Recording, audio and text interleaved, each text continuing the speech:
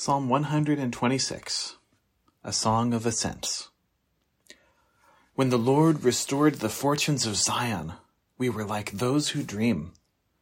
Then our mouth was filled with laughter, and our tongue with shouts of joy. Then they said among the nations, "The Lord has done great things for them. The Lord has done great things for us. We are glad." Restore our fortunes, O Lord, like streams in the Negev. Those who sow in tears shall reap with shouts of joy. He who goes out weeping, bearing the seed for sowing, shall come home with shouts of joy, bringing his sheaves with him. What's it like to be like one of those who dream? A few years ago, I was with Pastor Martin and I asked him, what was it like to experience the reunification of Germany? And he replied, "Oh, you couldn't believe it. We were like those who dream."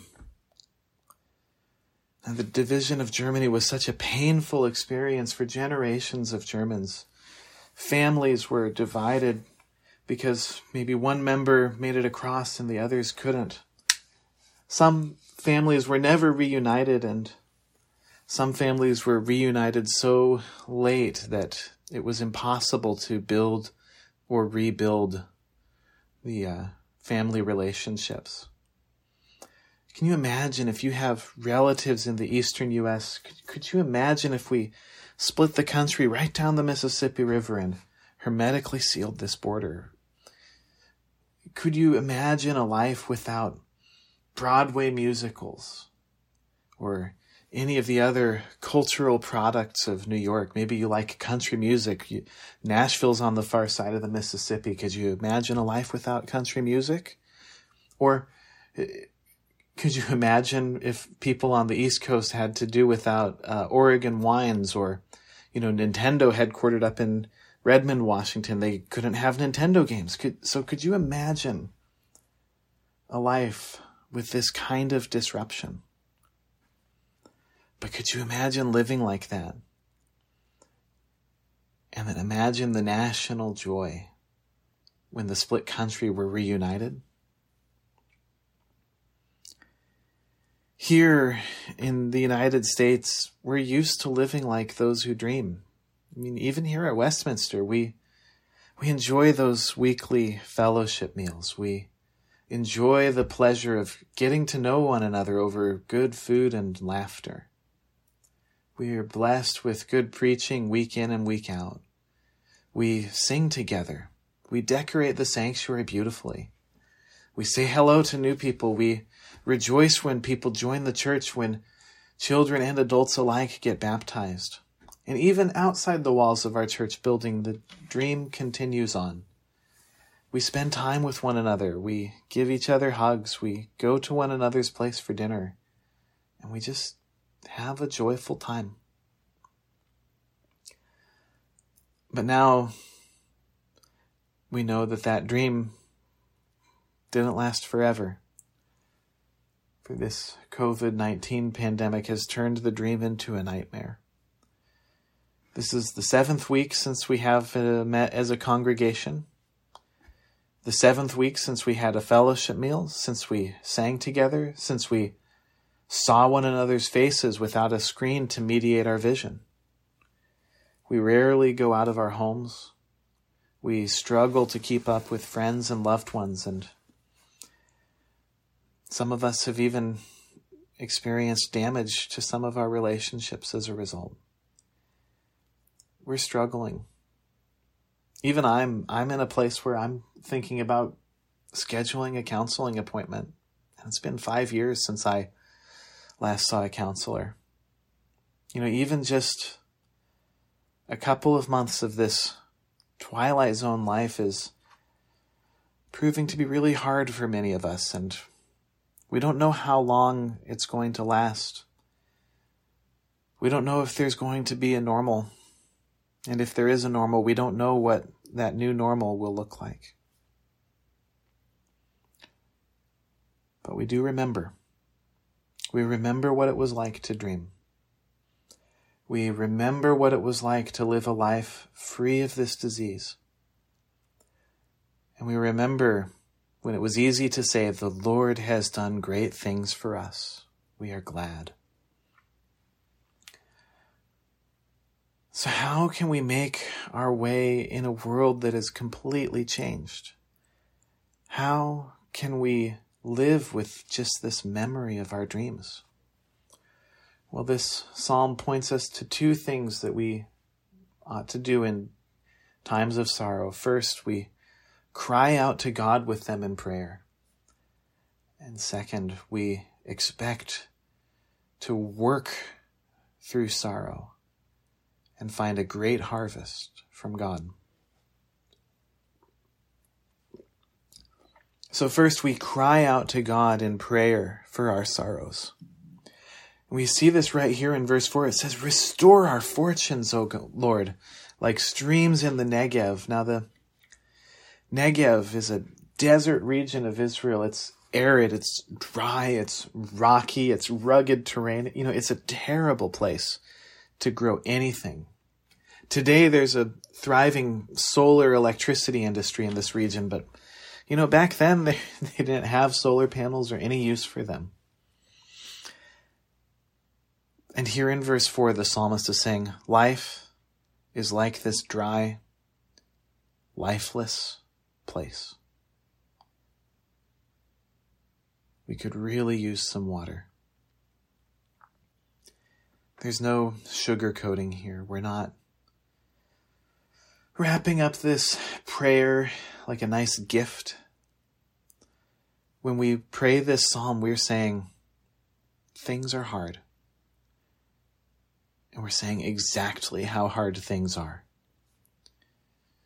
In a lot of evangelical Christianity, there's a tendency to minimize suffering, or even to believe that for the Christian who does Christianity right, there isn't even the possibility of suffering. So that if you're living the Christian life the way you ought to, there could only be joy. You'll hop from one blessing to the next. And even if you do allow the reality of suffering, there's still the tendency to downplay it, to say, other people have it worse than I do. Or, it's all in my head.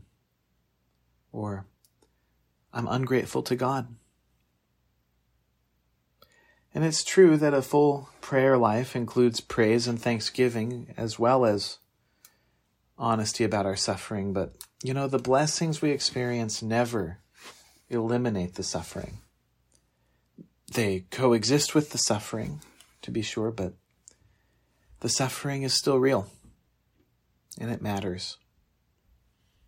And so when you are suffering, you can go to God with complete honesty about how bad it is. Are you going to hide from God the reality of what you're going through? He knows what you're going through perfectly well. And you can't keep anything from him, even if you try. And so whatever you're going through, you can definitely tell it to God in prayer, exactly how it is. And I've been reading an interesting book lately by the Catholic theologian Henry Nouwen. He was mainly interested in psychology and the interaction between Christian faith and psychology. And in 1987, he suffered a severe spiritual and mental crisis that was brought on by the dissolution of a friendship that he had become dependent on. And a few years later, he published this book, The Inner Voice of Love. It's a series of journal entries to himself as he recovered from this crisis. He records these daily spiritual imperatives that he would give himself based on his conversations with the people who were helping him and walking with him through this crisis. Now, it's a personal journal, so if you read it, you'll only find so much of it useful. And again, being a journal, it's rooted in subjective experience rather than theological rigor. But it's still useful. And as I read it, I'm astonished at the honesty with which Nouwen confronts his suffering. In the introduction to this book, he writes, I wondered whether I would be able to hold on to my life. Everything came crashing down. My self-esteem, my energy to live and work, my sense of being loved, my hope for healing, my trust in God. Everything. Have you ever been in a place like that? I know some of you have. I think about the worst trial in my own life, and I think it was maybe a quarter that bad, but I find his honesty bracing and refreshing. And I find it an example. For nothing that you can express about your sorrow will come as an affront to God, for he knows it perfectly well. But what's more, he's experienced it firsthand. You know, Jesus knows something about sorrow. Isaiah 53 describes him as a man of sorrows and acquainted with grief. And by the way, Jesus, he really puts paid to the idea that if you live the Christian life the way you want to, you'll escape sorrow altogether. For did anybody ever lead a Christian life as perfectly as Jesus did? Yet Jesus endured enormous suffering that would crush you or me. And so God, in the person of Jesus, entered into suffering the same way you and I suffer, but more so. So God is not indifferent to your suffering. He has suffered personally. He walks with you in your suffering. And he never minimizes it. He never downplays it. He never tells you that that his suffering was worse. He simply bears it with you. And he is strong, and he is able to see you through it. He is able to endure everything with you. But not only can you be honest with God about what you're suffering, you can be honest with God about what you are seeking him to do about it. For in verse 4, the psalmist asks God to restore our fortunes. He refers back to the same language of verse 1. He says, bring us back to life in the dream. Being able to pray, thy will be done, doesn't stop us from asking for what we want, for he knows it anyway.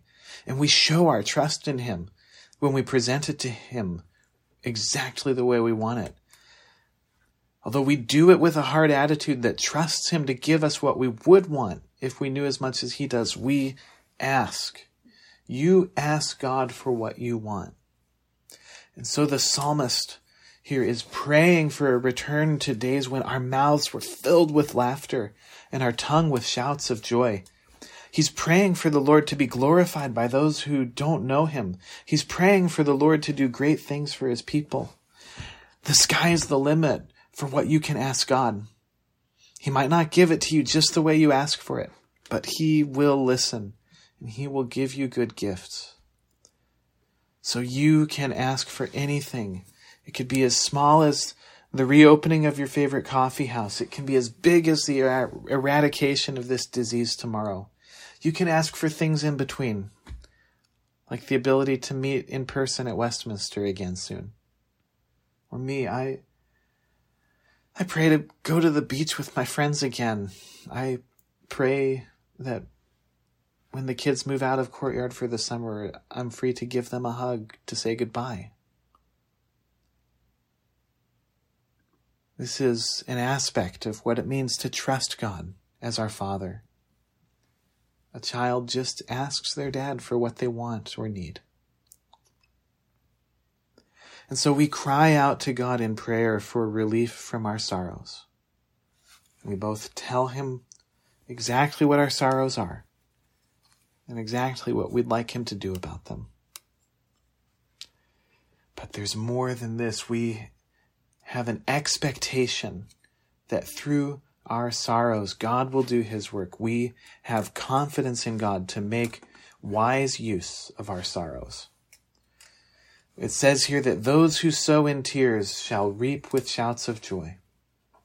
Now, this is a picture of a farmer who either sows tears as seed or possibly he waters other seed with his tears. But the point is that the farmer works with his tears. For farming is hard work. Sowing your seed is not something you take lightly. It is hard. So the idea here is that you really dig into your sorrows. You experience them deeply. You pray hard through your prayers, through your sorrows, You think about Hannah in the book of 1 Samuel, how she fervently prays to God to give her a son. Or think of Job, who prays at great length to God. He howls and wails his lamentation and complaint at God. For bringing your sorrows to God isn't expected to be an easy process. God doesn't call us to bottle up our pain or try to force it down anyway. But he doesn't call us to just give vent to our pain either. He calls us to process it through prayer. Your sorrow doesn't exist in unlimited quantity and remain unchanged, for sorrow doesn't exist for its own sake. God brings a harvest out of your sorrow. But it doesn't happen unless you do the hard work of sowing in tears. If you wish to reap with shouts of joy, you must sow in tears. And this is the process by which Jesus' own life bore its fruit. It says in Hebrews that Jesus offered up prayers and supplications with loud cries and tears to him who was able to save him from death. It's through Jesus' suffering in his life and on the cross that he paid the price for your sins and became the only source of salvation for the whole world. He endured the trial that was set before him. He reaped the harvest. He rose from the dead and he was exalted up to heaven, and now he sits at the right hand of the Father, and he continues to walk with you in your own suffering by offering up his supplications on your behalf. Paul tells us that Jesus is the blessed and only sovereign. Blessedness refers to a happiness that arises from full satisfaction in God and all that reflects his character. God himself is forever blessed.